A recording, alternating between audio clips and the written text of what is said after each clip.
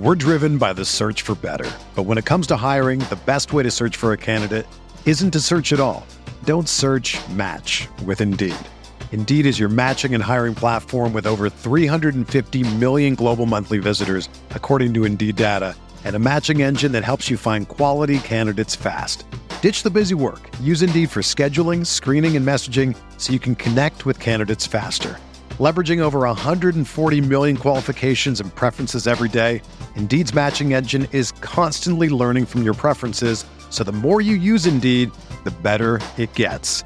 Join more than 3.5 million businesses worldwide that use Indeed to hire great talent fast. And listeners of this show will get a $75 sponsored job credit to get your jobs more visibility at Indeed.com/Blue Wire.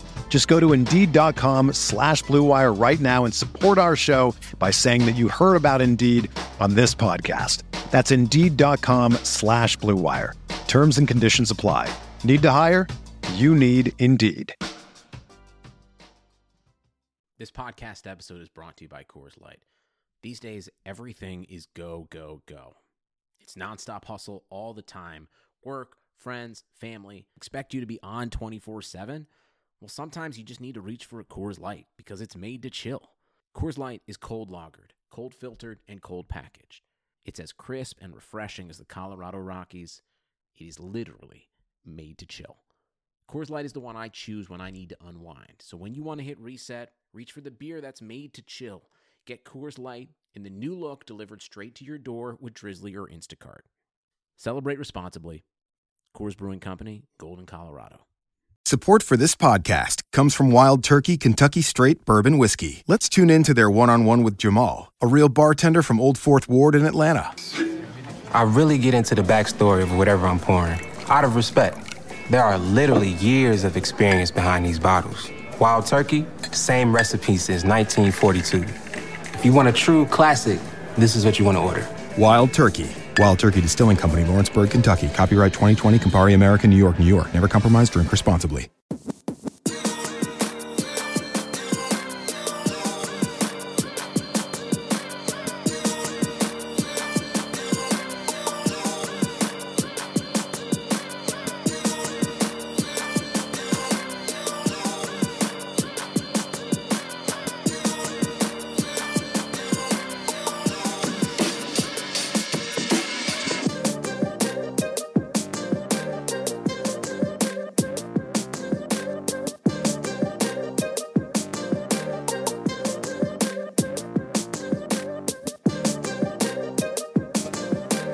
Welcome to the RotoWire Fantasy Football Podcast for Wednesday, August 28th. I'm Jeff Erickson. My co-host today is none other than Chris Harris from Harris Football. If you've been on YouTube watching his films already, some really good stuff, watching his film work there, catching his podcast, catch him at harrisfootball.com as well. Chris, thank you so much for joining us today. Of course. Thank you for having me. It's like a home and home. You were on my show on Monday, and I do 5 podcasts a week, and somehow we found a time when it works for both of us to come on each other's show. Exactly. Now, if we can only work a time to play golf, well, we could, but baby steps. At least we're moving in the right direction there. Hey, on Monday, when I did your show, you asked me about 5 players that I like just because of the skills, maybe not even because of the role, and Matt Breida came up. And, of course, we have news that might affect him now. There's a setback with Jerick McKinnon trying to return from his knee injury. Practiced yesterday and had a setback. It doesn't look good. Hasn't been a roster move yet, but I'm hearing the rumblings of an IR move. And, of course, that's going to affect Breida's draft stock as well as Tevin Coleman's. It is. I mean, it feels like that's baked in, though. Didn't we basically think this? I was actually surprised to hear that he was returning to practice at all, given how negative the reports had. They'd already been talking about IR. Somebody had already leaked that as a possibility. It certainly felt to me like it was already baked in to the relative ranks of Tevin Coleman and Matt Breida. Maybe this like somehow brings it attention here in the last draft weekend. I think it's going to.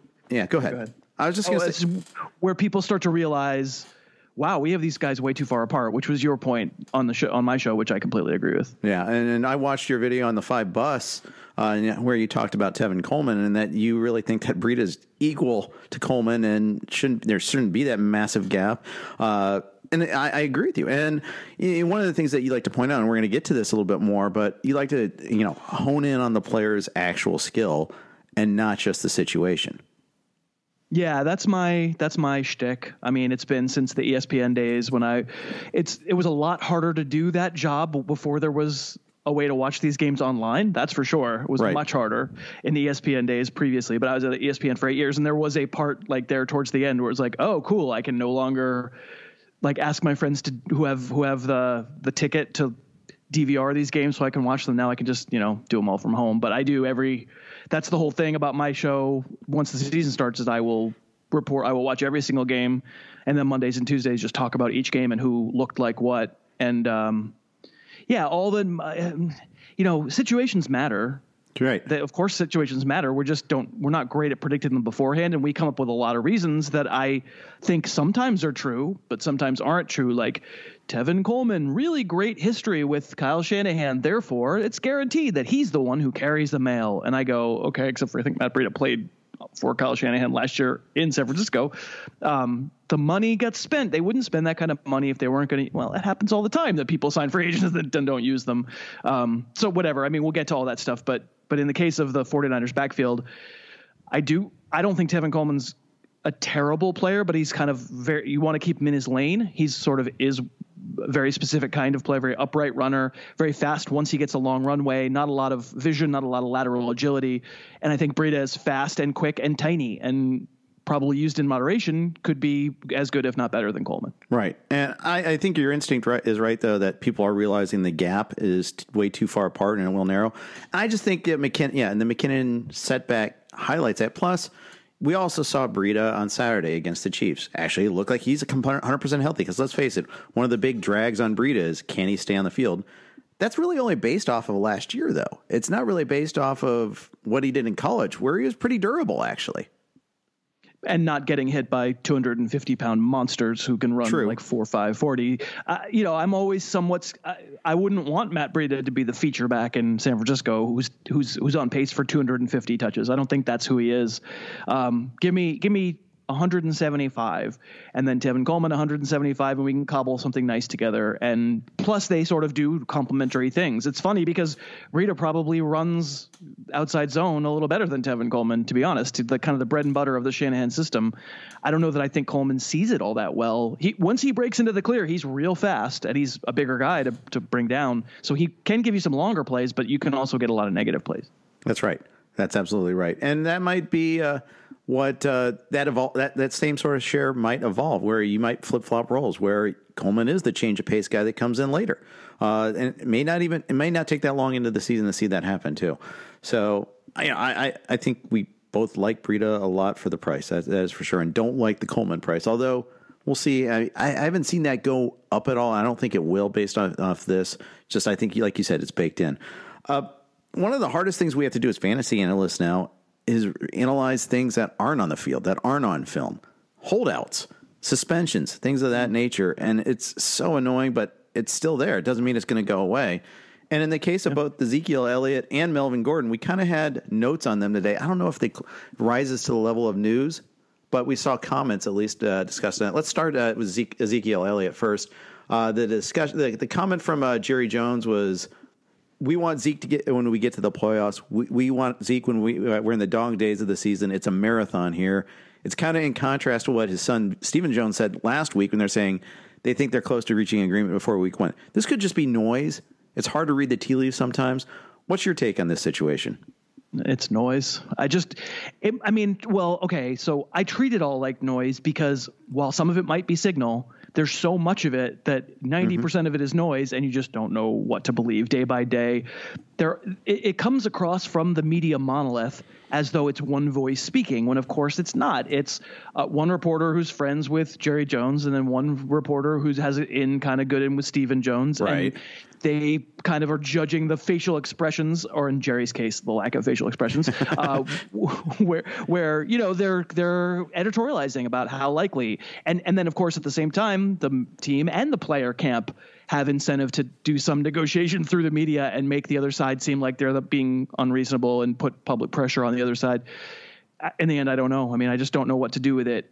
It feels like we might be making exactly the same mistake with Zeke that we did with Le'Veon Bell. The only difference being, because they're both first round picks, and the only difference really being, at least Zeke is under contract. Le'Veon wasn't technically under contract. And as it turned out, although it would have been nice to know this during the early parts of 2018, but as it turned out, Bell and his people had found a loophole in the franchise tag agreement that said you don't actually have to play a single snap to get from year 2 to year 3 in the franchise tag and make a ridiculous amount of money. Whereas Zeke is not holding out for free agency. Zeke is holding out for a contract. There's a pretty big difference. He doesn't care that he's service time. He doesn't care. We'll talk about Gordon in a second. I might debate that Gordon cares about service time, but I really don't think Zeke does. I'm still ranking him in the first round. I didn't, for a while there, I had him at number 2, and now it's more like in a PPR, number 6, number 7, maybe a little higher than that in standard. But it's a faith act. I mean, you're just hoping that if you're a Zeke drafter who doesn't get the signing in the next 10 days, you're hoping the Cowboys look so bad in week 1 that just like in the Emmitt Smith days, way back in the day, where they don't have a choice. Or like during Zeke's suspension, for that matter, too. That, all this brave talk that the replacement will be better or not better, I should say, but they should be fine. It just turns out that's not the case. So that's the upside for him. I've only been put to the test on this once. I opted against it. And almost every other draft I've been drafting late. What spot did you, sorry to interrupt, but what spot were you where you had to make the choice? 9, believe it or not. Oh, really? He lasted a while. I declined and I took Nick Chubb instead. So that might be part of my, I'm pretty high on Nick Chubb factor as well. Mm-hmm. I am so ruthlessly paranoid about the first round, though. I don't want any baked in already, because bad things are going to happen during the season, right? Why introduce another error? That's usually the approach. When you already have this known factor that he may not play week 1, as the later it gets, even if he signs, well, today he still plays week 1. If he signs on Thursday next week, he probably doesn't play week 1. You're missing a game already. Maybe one game's no big deal. But the replacement value is so high, I'd rather not miss on that. Yeah. I mean, and yet the reward is so high at pick 9 and to get a league-winning player. It comes down to each individual drafter's own tolerance for risk and ability to shrug it off if it doesn't go in your favor. Like anybody who took Le'Veon Bell or in the first few picks last year is not going to take Zeke Elliott this year because it just was no fun. But that's right. It can 100% work out, and it's funny. So, I mean, anecdotally, I'll give you. So I was doing. There's a CBS IDP league that we do every year that we play out. That's like, it's a super deep IDP, like 9 defensive players start in that league. And I've never won that league and I would like to. And it's a random, it's a redraft and it's a random order. And I log in and I find out that I'm 2. This is like 10 days ago or so. Okay. And I'm picking 2. And at this point I still had Zeke 2 even in my PPR ranks, I think. And I'm sitting there 5 minutes before the draft going, this is really putting it to the test. I mean, geez, Jeff is thinking I'm not going to take him at 9. Here we are at 2. And I realized at that moment I have to change my ranks because I don't think I can do it. Right. I don't think I can live up to my own ranks. And then I can't remember who it was who picked before me, but they picked Christian McCaffrey. And I was like, oh, you just took me off the hook. Yes. Barkley, hello. I got Barkley at 2, but I did wind up lowering Elliott a bit in my ranks. And that happens all the time. I do baseball and football both. And with baseball in particular, I'm in charge of all the projections, the ranks, dollar values, you name it. Anytime you see that your first couple of drafts, your first couple of auctions, you see a guy hanging around, you see a guy that it doesn't go for the price that you have him for, and yet you're not and it's like $5-6 below, and you're not plus wanting that. Okay, well, we need to reassess because let's face it, our entire job is to tell people what we would do. And if you can't live, and if you don't follow your own special sauce there, then your sauce needs to change. Yeah, I think if I'm picking 3 in a completely standard draft right now, I think I'd still take Zeke. I have that level of confidence that this one locomotive of stupid and this other locomotive of idiot smashing towards each other at 500 miles an hour are somehow going to veer off before they do something ridiculous. But yeah, I mean, if it doesn't happen this weekend, it does make me look bad. Yeah, by the way, in that same draft, he went to 11. The team behind me also declined that option. And then team 11 went Zeke and Gurley, which I thought was like the ultimate upside play. Now, it's the NFFC, right, so it's a national contest too. So, and he took some later risks. He took AJ Green. He took Josh Gordon. Piled risk upon risk. It's a big swing. I kind of respect it. This is funny. You say I kind of respect it in a way that indicates you don't really respect it. But no, I respect it, but I won't do it. How about that? Right. No, I get it. In a PPR, I think I have Zeke 7. So I have some receivers in front of him basically, and McCaffrey, who I have below him in a standard, I have him ahead of him in a PPR. I get it. I think it's totally rational that the number 10 person didn't take him in your draft. It's totally rational. I get it. I get why someone would and get why someone wouldn't. And it's doing it in the dark. Right. And it seems like to me, this is going to happen more often too. Or it's going to continue to happen because the way the NFL values running backs or has devalued the running back position in recent times, in the way that it's the rookie wage scale. Yeah, the rookie wage scale. It is the rookie wage scale. I mean, exactly. I don't think that I think rookie running backs on their first contract are actually valued rather highly. The problem is the moment they start to wear down is the moment they want to get paid, and that's where you have the real. I think that's one of the huge, not to veer off into labor issues, but that's going to be one of the huge strike averting questions. Is running backs just are not compensated fairly for how their careers go. Exactly right, and it's definitely impacts us. You know, it sure does. Yeah, a walkout or strike or a lockout. Man, that's devastating to us. So especially football, and for you, especially football. After all, it's not Harris cricket; it's Harris football. I'm pivot. I got the pivot ready. It's in my holster. Okay, HarrisRugby.com. There we go. Yeah, it's closer at least. The other holdout situation, Melvin Gordon. Contrasting notes here. Latest update, like ESPN.com's Eric Williams suggests that will get done by week 1. Ian Rappaport says it won't be. I don't know what to believe. What's your thought on this? I mean, I don't know how it's any different, really. The only difference is that it's a more reasonable price because Zeke is still going to go in almost every first round. And there's no, Gordon might, if he'd been there the whole time and had a healthy summer, and he might have been a late first round pick. I think I'm one of the people who considers him to be not at the super elite level, but that next step down. I think he's a very good player. Yeah. And he's not going to go until the third or the fourth round earliest in drafts. And I bet there'll be somewhere less longer than that. And I don't know why we would think it would be any different. I said earlier, Zeke is nominally 2 years away from free agency. So he's definitely not playing for free agency. And I guess people are still making the argument, well, Gordon comes back week 8 because he has to get that service time to get to free agency at the end of this year. And my response to that is the Chargers can just franchise him. It makes great sense. It's the Le'Veon Bell strategy. Yeah. So I don't know that Gordon is any closer to free agency either. I think he's also holding out for a trade or a new contract. And so I don't know. The only difference to me really is Gordon isn't as transcendent a player, even though he is good, and that the price is, some would still argue, not reasonable, but it's definitely more reasonable. Yeah. So the only league where I have Gordon is the very first draft. I did a couple of best balls, but first season-long draft with moves is the Scott Fish Bowl in July. Sure.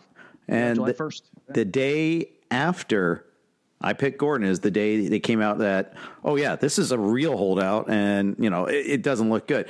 Before that, it was like, okay, he's unsigned, he wants a new deal. Okay, fine.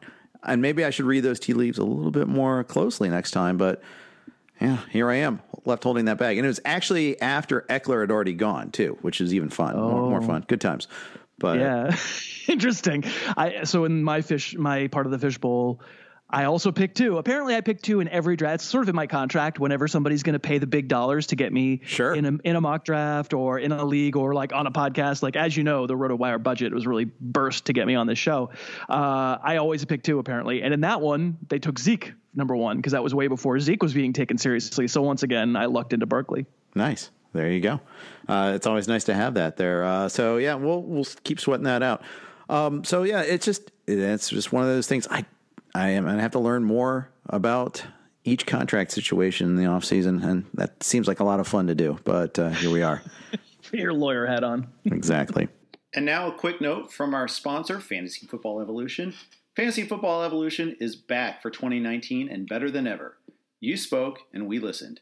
We've added mock drafting, moved the championship final to NFL Week 16, and made setting up a private competition a snap. Join FFE and play the game you love as it was meant to be played. FFE's unique 3-stage format delivers the best of season-long fantasy football without the never-ending drafts or late-season absentee owner and waiver wire antics that can develop in traditional leagues. Play as an individual or be the commissioner of your own private league. You'll get 16 weeks of action for just $25. You could be the next FFE $25,000 champion. Maximize your chances by owning multiple teams. Optional auto draft and lineup assist can help you manage them with ease. It's all here. What are you waiting for? Register now at fantasyfootballevolution.com and join the evolution. Availability varies by state. Visit fantasyfootballevolution.com. We're here with Chris Harris of Harris Football, and we've covered the news of the day. Let's go ahead and start talking instead about what you do on a regular basis, Chris, because I think this is the bread and butter of what you do. Your mantra is film doesn't lie. You create a YouTube channel, youtube.com/Harris. Let me get it right. Let me make sure I get the right URL for that so people can check it out. But it's youtube.com/Harris Football. That was easy enough. And it's fantastic work here. And I look at it, and you put a lot of time putting this film out there and all that.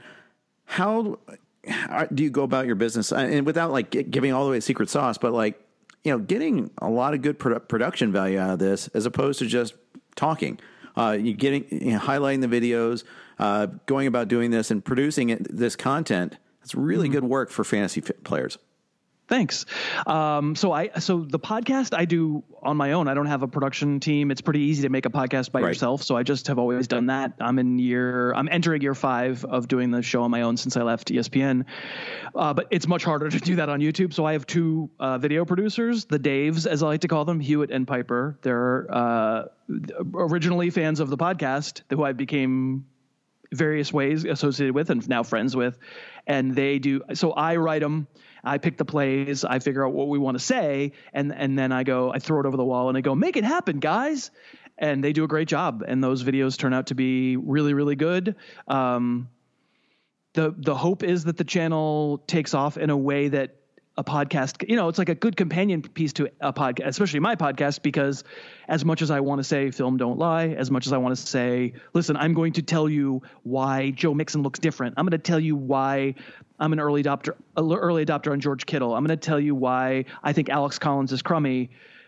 I can just say it, right? And in the end, it is still my opinion. It's based on stuff I've observed. But if I can actually show it to you on a YouTube channel, you might disagree. You might look and go, man, I don't know. I think he looks okay to me, or I think that maybe he's a little exaggerated, but at least then we're developing opinions based on exactly what they look like, which to me is, all the stat stuff, all the metrics, everything like that, useful to a point. I think very, very useful to describe what happened in football. I'm not sure how much I believe that there's a lot of metrics out there that predict what are going to happen. We can talk about why in a second, but I recognize that situations matter. I recognize that what you think of the offensive game plan might be is going to matter. It turns out we're wrong a lot of the time in that case. Right. What I want to keep foremost in my mind, not only in my mind, but foremost in my mind, is the abilities of the players themselves. Right. And I think that's great. And, we even talk about schemes and, seeing, okay, they lined them up in this scheme. They used this personnel here. And you're right that it's even then it's backward looking, and in the case, I think the most obvious example is the Pats. Belichick cooks up something different every week, it seems like. And he has a tailored game plan for his opponent, such to the point that often the opponent doesn't know what's coming. Absolutely. And that'll vex us in season. That's why you get you're a Sony Michel drafter and you get the James White game right in your eye and you're like, oh, awesome. Fantastic. I think especially now, we're at the tail end of draft season, but there's still plenty of drafts happening over Labor Day weekend. A lot of the rationalizations and justifications that we make for why we like and don't like players are so much based on, we're so willing to just say Arizona's offense is going to be a wagon. It's going to be, wow, they're going to throw so much. And there's no way Kyler Murray can fail. And well, yeah, there is. Yeah. There's absolutely a way that Kyler Murray can fail. And I think it's funny that a team with an over-under win total of 5, which could be completely wrong, is getting so much confidence in its quarterback and a lot of its skill weapons. And meanwhile, teams like Miami and Washington and Cincinnati are just, no, they're Death Valley. Don't you know those teams are going to be bad?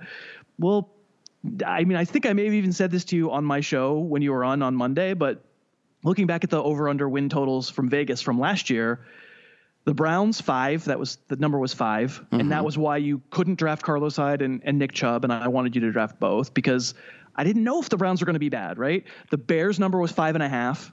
So that's why you can't draft any Bears, not interested. And of course they go on to win their division and be a really good offense and be good. And it's not like they get everyone wrong, but there's enough noise in there where you go, man, if that's your main justification for drafting a player, I think you need a different justification. Right. I think that's a great point. Now, I'm a self-hating Bengals fan, so I have other justifications. I mean, I tend to think that offensive line is going to be terrible.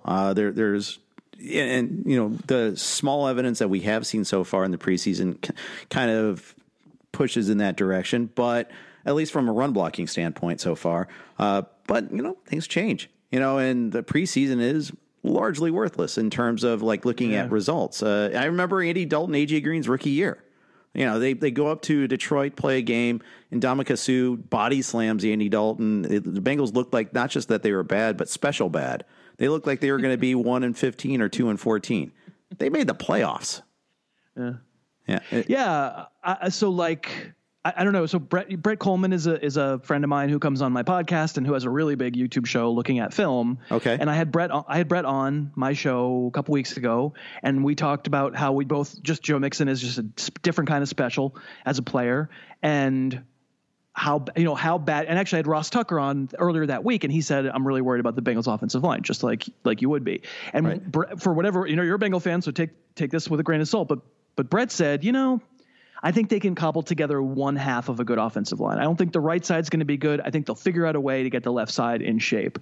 And that's really all they had last year. And it's really all a good running back needs, because you can run all this, you can run all the complicated stuff to the left side and at least get by and let the talent of the running back take over. And then the right side, well, it's probably a mess, but you get to run counter in that direction, or you can run bounce out to that direction, or you're not going to run a lot of power sweeps to the right side, but you can play off the expectation that you're going left. So take heart. I think Mixon will be okay. Okay. Well, there you go. That's good. I watched your 5 bust video this morning. Good one there. And I like it too, because you have some non-obvious guys. In fact, in one case, you have an extreme helium guy in Chris Godwin, who is everybody's darling. I think at the time you recorded it, you were saying that, okay, this guy's solid 4th round. You're kind of having problems with that price. Well, guess what? He's now a 3rd round guy. And I think you should. In some places, like Fantasy Football Calculator, I just looked. He's still, at least in non-PPR, he's still 4th. Let's see what he's in PPR. Right. And I'm kind of going based off the NFFC, which is a PPR contest. Right now, in the last week, that's 43 drafts, and I liked it because it's people skin in the game, paying some money for it and all that. He comes in 32. Whoa, he's 41 on Fantasy Football Calculator for whatever that's worth. But either price is too high for me. Here's the thing: I hate being like a voice of contrarianism on a player I think is pretty darn good. I think I said that in the video too. You did. I think he's a good player. I just don't know where this incredible enthusiasm is coming from, where now we're taking 2 Tampa Bay Buccaneer wide receivers in the first 3 rounds. Do we know who the quarterback is there? I'm really excited for the time when like broken Blaine Gabbert is the quarterback for these guys, because I kind of think that's coming. I mean, nothing in Jameis Winston's life has told me that he's a stable human being or that he's capable of not throwing, Bruce Arians is going to love that when he throws 8 interceptions in a game. I think the larger point is, so Matt Harmon, friend of mine, I know how much Matt Harmon loves Godwin's film and thinks he wins at every level. And I don't see him. I see him as like pretty good at everything. I see him as like a really good split end in the league, the traditional sort of Reggie Wayne to Marvin Harrison sort of split end, where, I mean, Reggie Wayne's a Hall of Fame player in and of himself. So that's not really the skill comparison that I'm making, but let's say who are the pure 2s in this league? Like Marvin Jones. Like Marvin Jones is like the walking embodiment of a 2. You would never want to build a passing offense around him, but as another weapon in a good offense, it could really take off and be terrific. The actual comparison that I have, that I think I said in that particular video, is Pierre Garçon, like early career Pierre Garçon. Right. Like same size. Like do people have this sense that Goodwin is some like sixth Allen Robinson because he went to Penn State? They're similarly sized. Like they're not. Right. And he's fast. I wouldn't say he's the fastest. He's definitely really strong and tough. I wouldn't say he's like impossible to shake. I don't know. He just seems like he's good. And people are calling him great before he's ever really done anything. And it seems to me that a lot of that is about falling in love with circumstance, deciding that offense can't be stopped, that they're going to throw like crazy, that Bruce Arians made Larry Fitzgerald a superstar out of the slot, although, Fitzgerald was already pretty good. And that no Deshaun Jackson means so many more targets, and therefore just let's do a prediction. How is he not getting 110 targets? There's a world where I'm wrong, but man, to draft Chris Godwin in the third round is that, you never love saying that. What's the percent chance that he has the best possible season? And let's draft him at that percent chance. The phrase I hear a lot is pricing in the upside.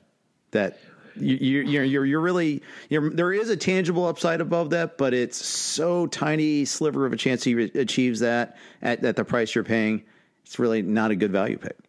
Yeah, well, I mean, and I think anybody who would take Godwin in the third or fourth round would admit they're not looking for value.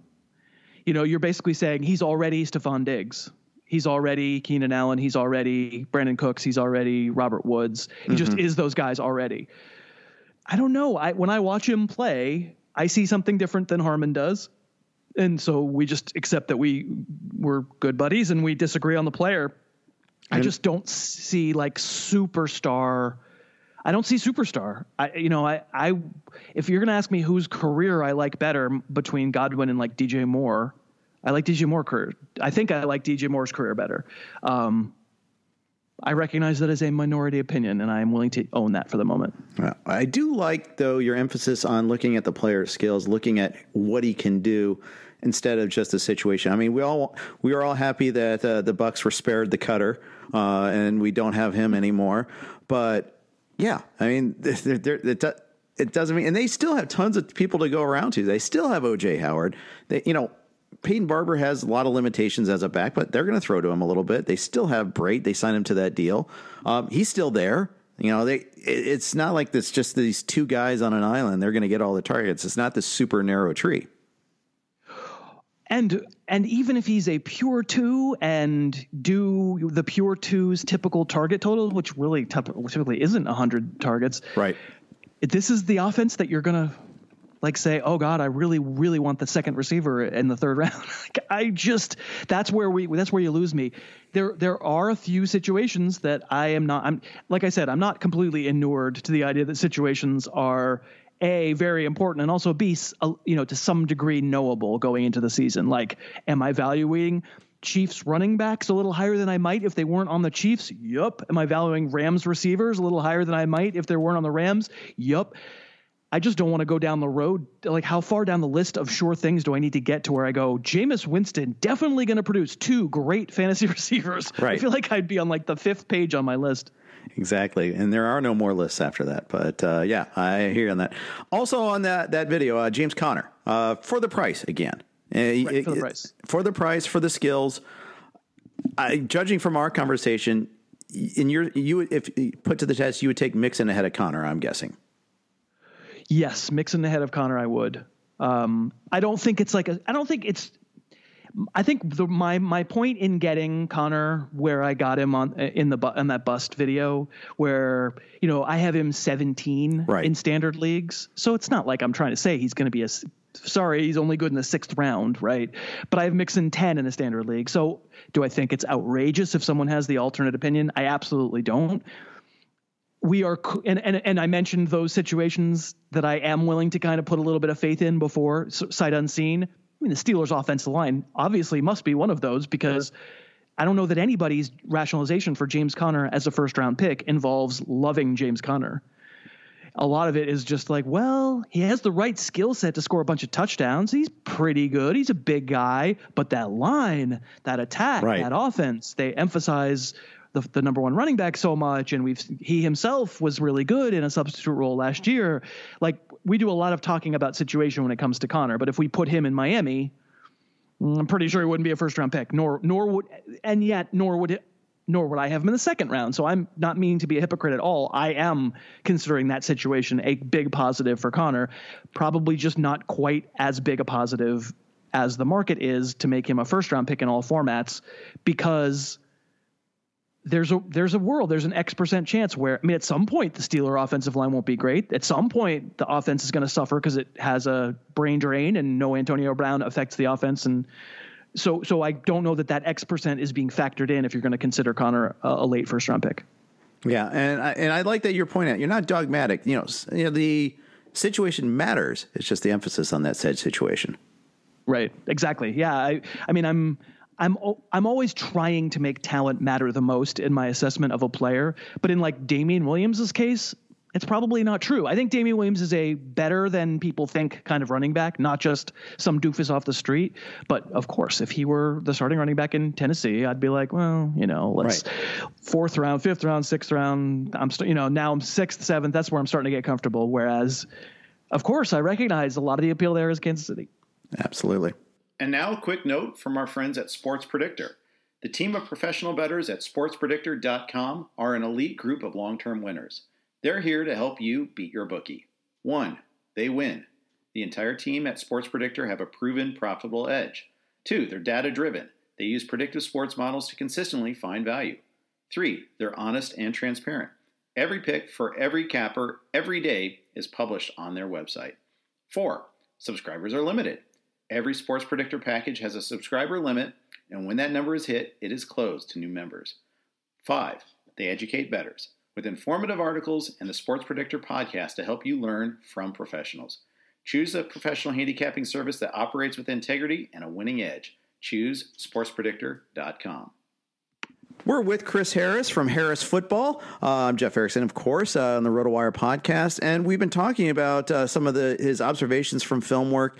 And I want to dig a little bit deeper, Chris, and how you trained your eye to get into this in the first place. Tell everybody, how did you get into producing content for fantasy football? So, I mean, like pre-ESPN days? Or like pre-ESPN, how you got to ESPN, and like when did you start really emphasizing film work, all that? Yeah, definitely got into fantasy, not emphasizing film work. Got into fantasy right after I finished. Got a creative writing degree, master's in creative writing, and they call that a terminal degree for a reason, because not a lot you can do with it. Fortunately, I've now subsequently gotten the chance to publish some novels, which is cool, but I don't make a living off of it. So I found this. I found actually Matt Berry's website, talentedmrroto.com, and I won a contest for that website. And within like 6 months of winning that contest, Brandon Funston at Yahoo hired me to work at Yahoo. And then Matt went to ESPN, and Matt hired me at ESPN to become part of that sort of original crew, 2007, something like that, 8. Okay. I don't remember. And so that's when I started doing ESPN. It was really fun. Got to do a ton of TV. It was cool. I didn't have the mindset of I want to be the film guy at that point. I just had I was covering lots of sports. I was covering baseball. I was covering football. I was covering NASCAR, fantasy for all. I was part of the original cast of NASCAR Now on ESPN. That's amazing. I know. You and Scott Angle hanging out there? No, Scott Angle wasn't on it, but we were definitely at ESPN at the same time. I love Scott. Really good guy. No, it was on TV. It would be me next to Dale Jarrett. Okay. Oh, yeah. Let's go to Harris and talk about his picks. Some dude who goes fast. I didn't know a lot about NASCAR. but the approach for baseball was, and I really may have even auditioned for baseball. I can't remember. But anyway, the approach for baseball is just so different. The numbers are predictive. It's just there's so much data. And even then there was so much data. It was like, that's when Fangraphs and stuff were really first getting going. So we were being introduced to batting average on balls in play and all of these stats that would kind of let us cherry pick dudes who we thought were good. Trade acquisitions are good. Waiver acquisition. It just felt like I'm a very logical person. I would love for everything just be laid out. Oh, I can tell you that his PECOTA number is this. I can tell you that this driver runs this well on this track, this kind of track. Right. It's this sort. He's going to be a better bet. And then I got to football, and it wouldn't adhere. There was no system that would allow me to gain an advantage. And so much so that I was the person who was having to do the season-long projections for the ESPN game for years and years and years. I didn't do the weekly projections because that'll really make your head spin. But even season-long projections, of course, I understand where they all come from. They're all coming from logical places. But in the end, it simply amounts to a person sticking their finger in the wind and going, 70% of the carries is going to that guy. Right.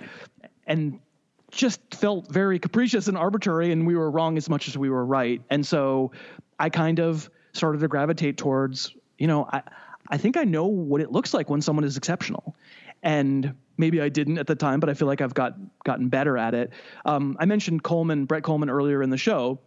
Brett and I last summer, this is on my YouTube channel, we did a series called Film Don't Lie University. Okay.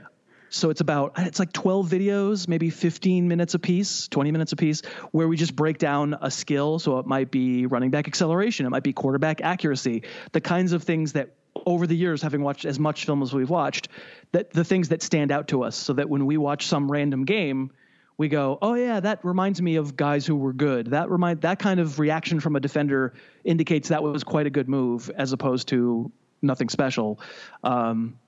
So it just feels like, now it's been 10 years of doing this, watching film. And I think if you do it long enough, you do start to kind of just recognize who the special guys are and who the guys who are kind of situationally good, but aren't actually doing anything marvelous themselves. And then also there's a huge value in knowing that some Derrick Henry touchdown was the result of some idiot falling down as opposed to him doing something good, because you really, in the end, what we would love is some indication. I wish it was statistical. It's usually not, but some kind of indication that the thing they just did that was good is repeatable. And for me, that has always been talent. Yeah. And we have so many more resources at our disposal today too than we did in the past. Like you alluded to earlier, you can watch the coach's film. You can watch just the replay of the game. You can watch a condensed replay of the game if you're time pressed. I mean, there's a lot of different things. And the thing is, like, we all have, a lot of us have Sunday Ticket. Well, maybe we'll decide to hone in on a game, or watch the Grid channel, or maybe you watch, and Red Zone or something of that nature. People consume it different ways. But it's a lot better when you can see, like, play after play after play, and see sometimes it's the mundane plays that are revelatory. True, completely true. And I am I'm not that fun on Sunday. I have neighbors. I'm in California now, but until recently was in Massachusetts pretty regularly for the actual season. And I have neighbors who'd be like, you do this for a living? Come on, we'll come over and watch the Patriots game with you. And I'd be like, guys, I'm not that fun. Yeah. I'm just sitting there taking notes and pausing the game. And like, no, it'll be a blast. We'll bring some beers. Like, that was the only time they ever came over, because I'm just watching and pausing, and I'm always behind in the games. People are always like, why don't you live tweet the games? It's because I'm not live. I'm sitting there pausing and then writing down stuff, and then pausing and writing down stuff. And then once the games are all over, I go into Game Pass and I just watch them all the way through. Sunday night, I make sure I've got half of them watched or so. Monday morning, I'll watch a couple. I'll do a show. And then all Monday afternoon, I'm watching all the rest of the games for Tuesday's show. And essentially, that's what it boils down to. Like, people love those Monday and Tuesday shows just because it's me saying, okay, I know it looks great in the box score, but trust me when I tell you Derrick Henry's run was nothing special. Right, exactly. How long does it take you to get through a game?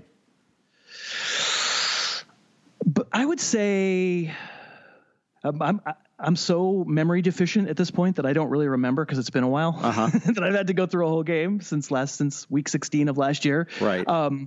Probably somewhere between a half an hour and an hour. So I'm not putting up with any announcer talk. I'm not putting up with any analysis. It's just like next play. I use that fast forward 30 button quite a bit on Game Pass. Nice. I'll often watch the condensed version on Game Pass. Like, I'll just, like, where they kind of skip to the next snap pretty much. Every once in a while you'll see a replay. Only time is sometimes you miss out on, like, an injury note or something of that nature. Then I'll have to go back and, like, okay, well, I got to see the extended version here and see what really happened. Yeah, I mean, so when I watch on Sunday night, there's no condensed version and there's no coach's film. So I'm really I have to watch the broadcast for every game all the way through once. I'm never really getting to, this is true on the YouTube channel too. I'm never really getting to the coaches stuff until it usually is up Tuesday late. Right. So usually Monday and Tuesday, we don't have press box angles to show stuff, which is a bummer, but once it's up there, it's so useless. I mean, so useful. It's not useless at all. Freudian slip. Yes, exactly. But yeah, I agree with you on all that. Do you find that is there like a time when you sometimes find like your eye can deceive you, or are you pretty good at this point now being able to filter out your own noise or filtering out your own biases when you're watching it?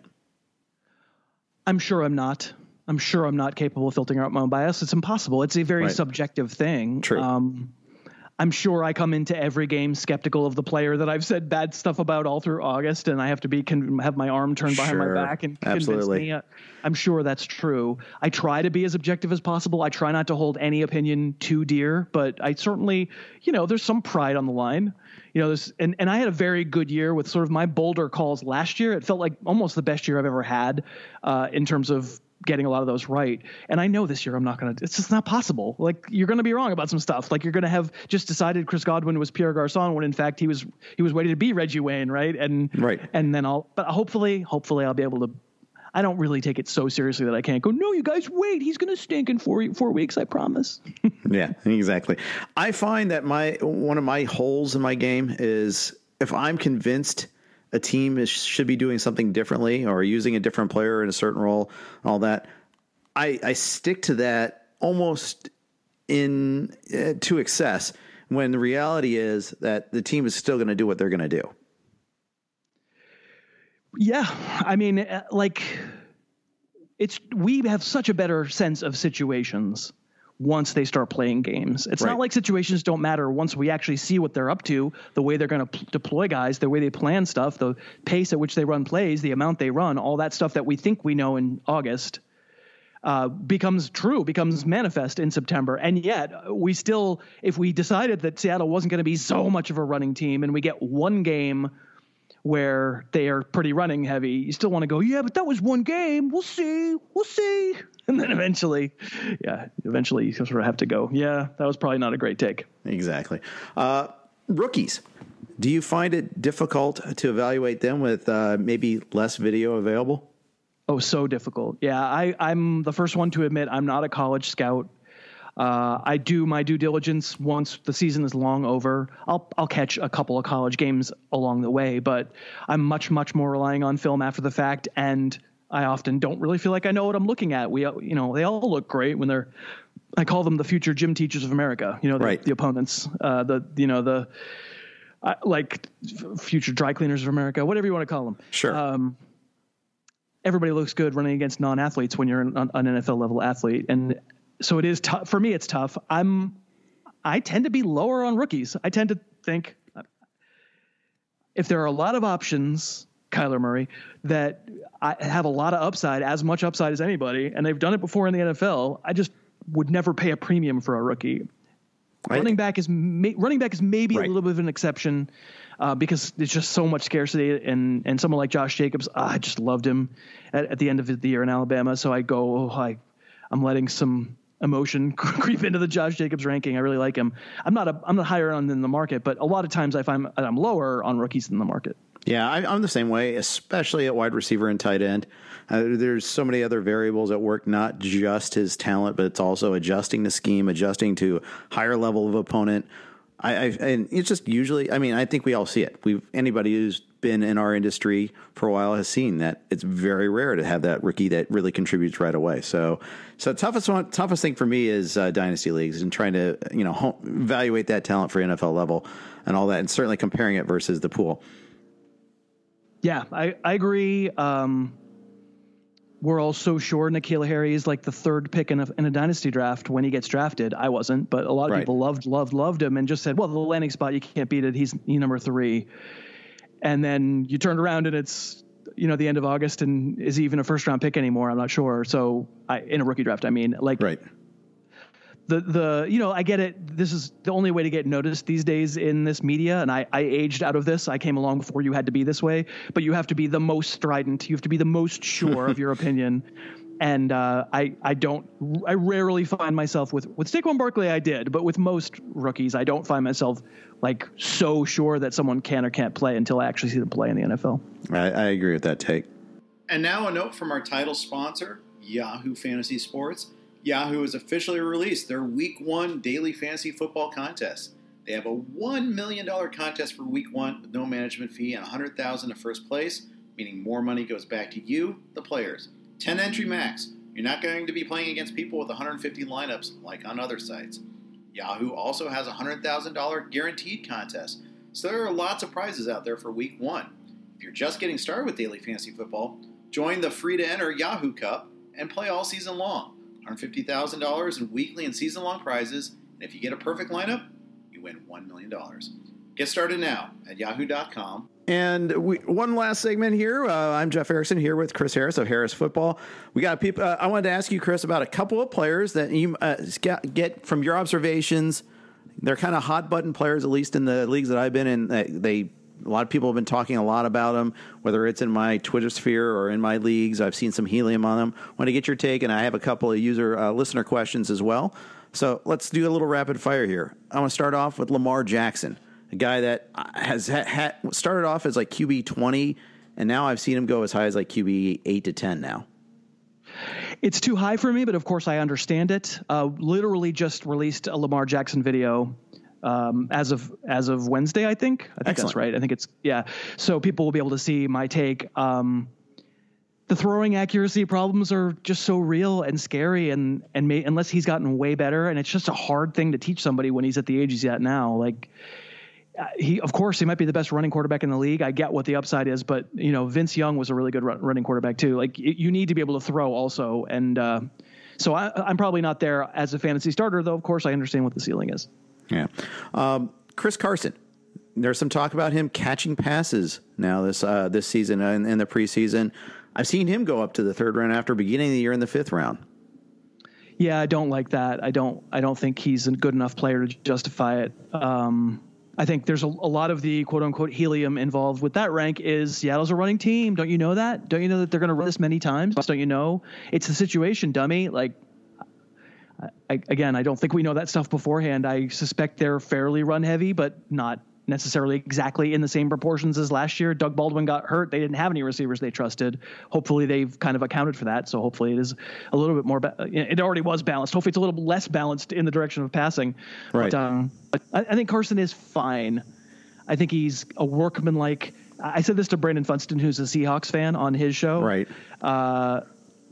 And I said, my comparison for him is he's a better Jordan Howard, a better Peyton Barber, and like there was 5 seconds of silence. He was so mad. I must cut you. He did not agree. Yeah, he did not agree with my assessment of Carson. Carson is like a really tough dude, like a medium-sized back who runs like a giant back, who wants to punish people. Just a vicious runner. Love that. Love the effort. You're never getting any. He's not dogging anything. I'm not telling you Rashad Penny is definitely going to play, but if he doesn't, what a bad pick that was in year 2. I think that would be too rich for my blood. And if Chris Carson's quote unquote now a pass catcher, it's going to be the way Nick Chubb was a pass catcher last year. It's going to be a bunch of dump offs. He's not going to be out there running a lot of complicated routes and making big plays. No, I agree. He's no Duke Johnson out there. That's for sure. Who, by the way, leads off is like the lead video demonstrates what you do on harrisfootball.com. So speaking of Duke Johnson, big bump in stock after the Lamar Miller injury. He's going higher than where the Miller was going himself before his injury. Where are you on Duke Johnson, in PPR leagues or in standard? Probably right around the same spot. Like if you're late 4th, early 5th, I actually can see taking the plunge on Duke Johnson. I'm assuming maybe even by the time one of your listeners is listening to this show, we're going to have someone else on that Houston depth chart. They'll get someone. Yeah, I think it'd be really, really self-destructive to go into the year with some undrafted rookie free agents and Duke Johnson as your backfield. That in a year where you think you have playoff aspirations, and yet that's not going to change my mind, because the player that's going to come in is not going to be. It's going to be Carlos Hyde. It's going to be LaShawn McCoy. It's going to be Jay Ajayi. It's going to be Jeremy Hill. It's going to be someone like that who is fine but not dominant and shouldn't take away a lot of what Duke does. Certainly always felt like Duke Johnson's a better player in Cleveland than they ever really let him show. I agree. I also don't know that he's really 210 pounds. And if he really runs like it, to me, he runs like Dion Lewis as a smaller back who you're like, ooh, okay, some nice work between the tackles. Ooh, wouldn't want to see him get hit like that all the time, but sure, pretty good. And so therefore, not just James White, a lot better football player than James White, but probably in my mind, if you're wanting to give him 250 touches, you're probably asking for trouble. He's never had, I don't think, more than 200. I think he has, I can't remember what this stat is, in 64 career games, because it's 4 seasons and he's not missed a game. I think he has 4 games of double-digit carries and none of them more than 13. Right. So it's of course that could be mismanagement by the Browns, and all this time he was waiting to be a 20 carry per game guy. I tend to shy away from wanting to use smaller running backs like that. I'd much rather get 200 touches out of Duke Johnson when he doesn't get hurt, where he's kind of at a higher per play efficiency, than 275 where he's getting the crap beaten out of him and he winds up missing 2 games. Exactly. And let's face it, the standard of, 250 carries or 250 touches in his case, I mean, no one makes that. I mean, hardly any backs make that. There was only, 14 backs that had 200 touches last year. It's not hard for him at 175 to 200 touches to be worth it. I have Carson 1 spot ahead of Duke Johnson, both in standard and PPR. So obviously I'm not getting Carson, and I might get Duke Johnson. There you go.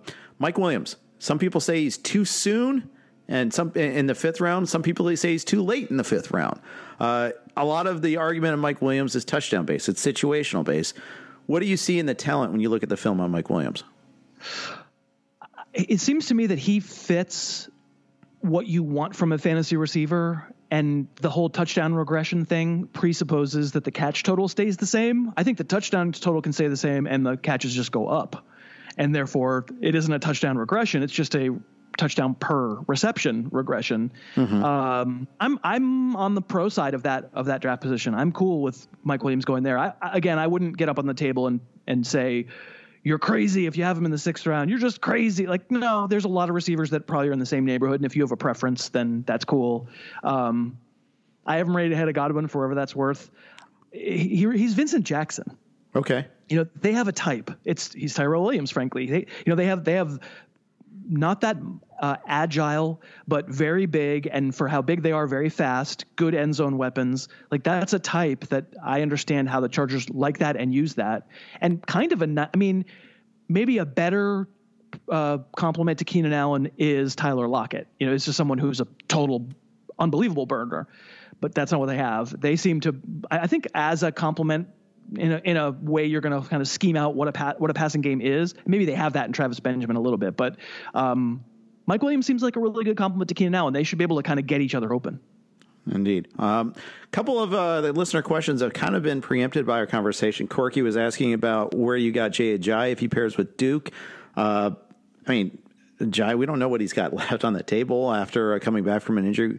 Where would you be on Ajayi if he comes back? Such a good question. If he signs with the Texans, I'm still going to have Duke Johnson higher because I just don't know what's left in the knee. But I think Ajayi might be in I'm doing a 16-team league draft this Saturday. Ajayi is going to go in that draft, and he should. Should he go in a 12-teamer? I mean, it would be completely excusable if you did it and just held and saw what happened. But it would be tough for me if I already knew that he'd signed somewhere, to say, oh, now he's a 5th-round pick. Like, I probably don't think I can do that because I don't know what's left. Right. Seth asks, Geronimo Allison versus MVS. How do they compare on film? Oh, are they 2 separate people? It feels like maybe they're the same person.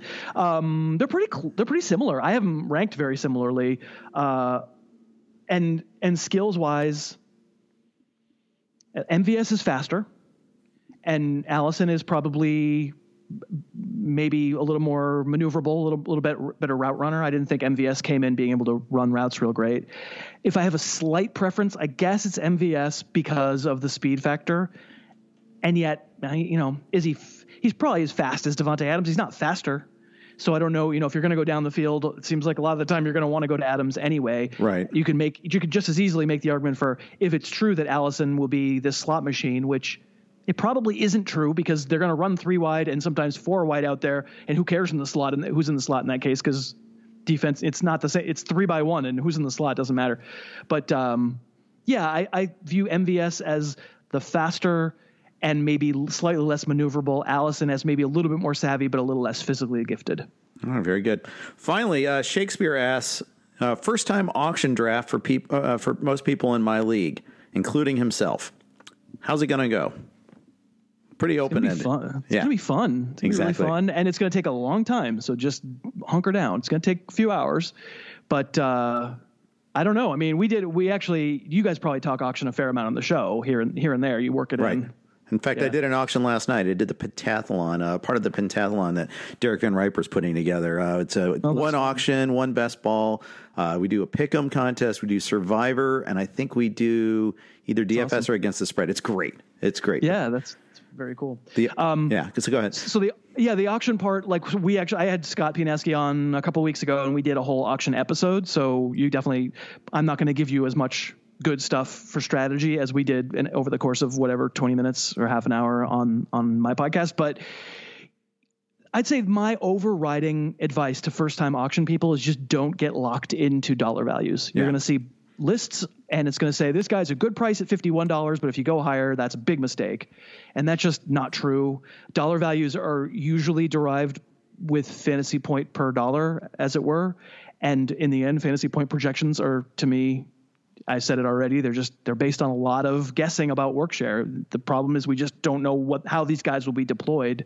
So if you're buying into the dollar values that are given to you as hard and fast, they're fine for guidelines, but for hard and fast rules, if you're buying in like that's the price, no more, then you're basically saying that projection is right and I'm sure of it. And the fact is we're not usually sure of the projections. So what's going to happen in your auction is, the first running back is going to go for a certain price, and that the entire rest of the running back market will all completely pivot around that first price. And if that price is 50 and not 60, everybody's going to look at that and go, no, I don't like him as much as that guy. I'm not going any higher than that. So that would be my main advice is have a little flexibility when it comes to looking at your dollar list. Yeah, I'd agree. I would say if you're in a league where most people are new to the auction, expect spending to be high early on. And I think I often say that in a league with a bunch of us that have been played a bunch of auctions before, sometimes the first 2-3 players out of the chute can be the best deals on the draft or in the auction. Yeah. In other leagues, you can get this huge spending on the top guys. And typically in a league full of first timers, the top guys first guys nominated are also the top guys. There's no one trying to sneak guys in. Right. So, no auction is the same either, too. That's what's great about them. Yeah. It's beautiful. And have some fun. Enjoy it. Don't stress that it's going to take a long time. I mean, that's what you're here. The complaint about like drafts taking too long or auctions taking too long. Why are we doing it? If it, have some fun. It never ceases to amaze me. I'm in leagues. We've been doing these leagues for 20 years. And at the end, people are still like, why is this taking so long? I'm like, dude, what are you trying to get back to? This is like the only time of year this happens. It's really fun. Especially in person. I'm hanging out with my buddies. We're BSing or having a beverage or two, perhaps, especially in a snake draft. But just have fun. Enjoy it. Enjoy your friend's company. Agreed. We'll leave on that note. Chris, this was a lot of fun. Thank you so much for jumping on with us. I know we went pretty long here, but I think we got a lot of good insights. Oh, thank you for having me. It was a blast, and we'll keep exchanging appearances because I respect your opinion a lot. It was really fun to talk to you. Thank you. So where do you want to direct people when they're going to Harris Football? Oh, I mean, if you go to harrisfootball.com, it's all there. Okay. So there's you can find the podcast. Podcast is a pretty big podcast. Like it's everywhere you get podcasts, and the YouTube channel's on YouTube. And there's all sorts of ranks and stuff and whatever. But harrisfootball.com. All right, check it all out. Subscribe to that YouTube channel. It's great stuff. Thank you to Yahoo for sponsoring this podcast, as they always do. And we'll be back again and at you tomorrow. Take care.